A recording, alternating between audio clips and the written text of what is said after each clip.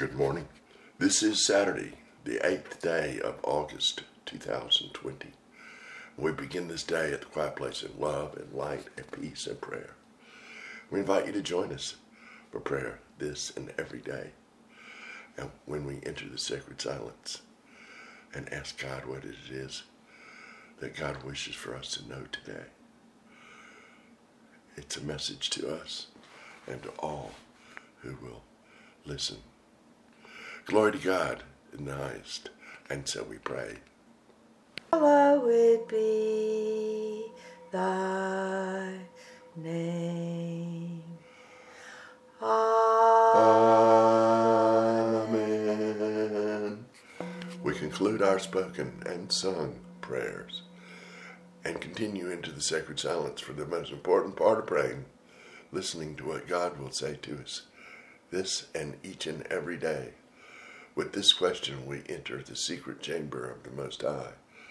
Our Creator, God, what is it you wish for us to know today?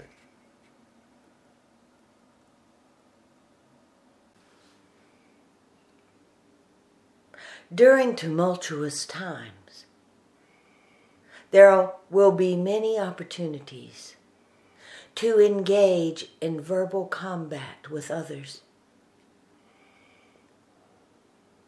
decrying their position, upholding your own.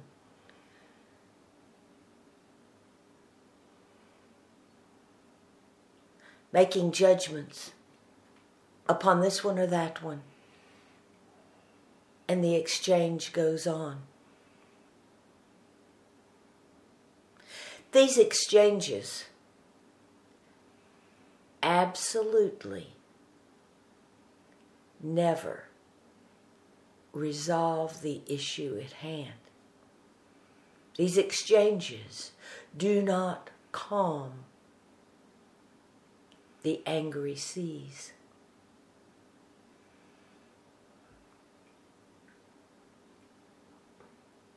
The wise refuse to enter this useless combat, resolving nothing. Because each side is so caught up in their own position that they cannot see.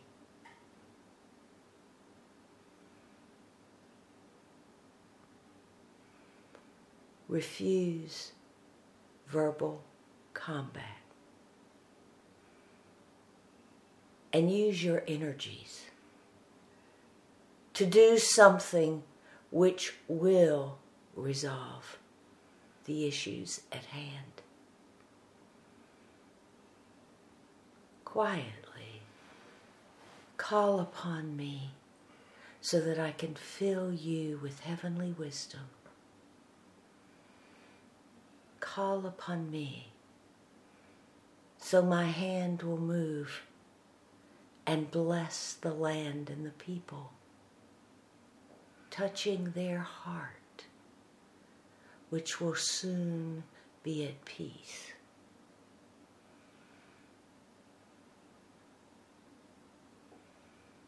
Prayer can resolve what words of anger only ignite. And the Holy Spirit says,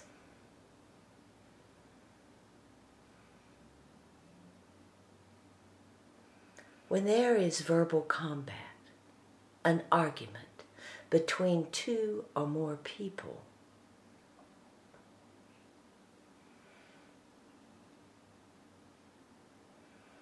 it is a misuse of energy. Because the issues at hand have roots which began sometimes thousands of years ago, oftentimes generations ago, and possibly even months ago. But realize you are arguing in the past, of the past, from the past.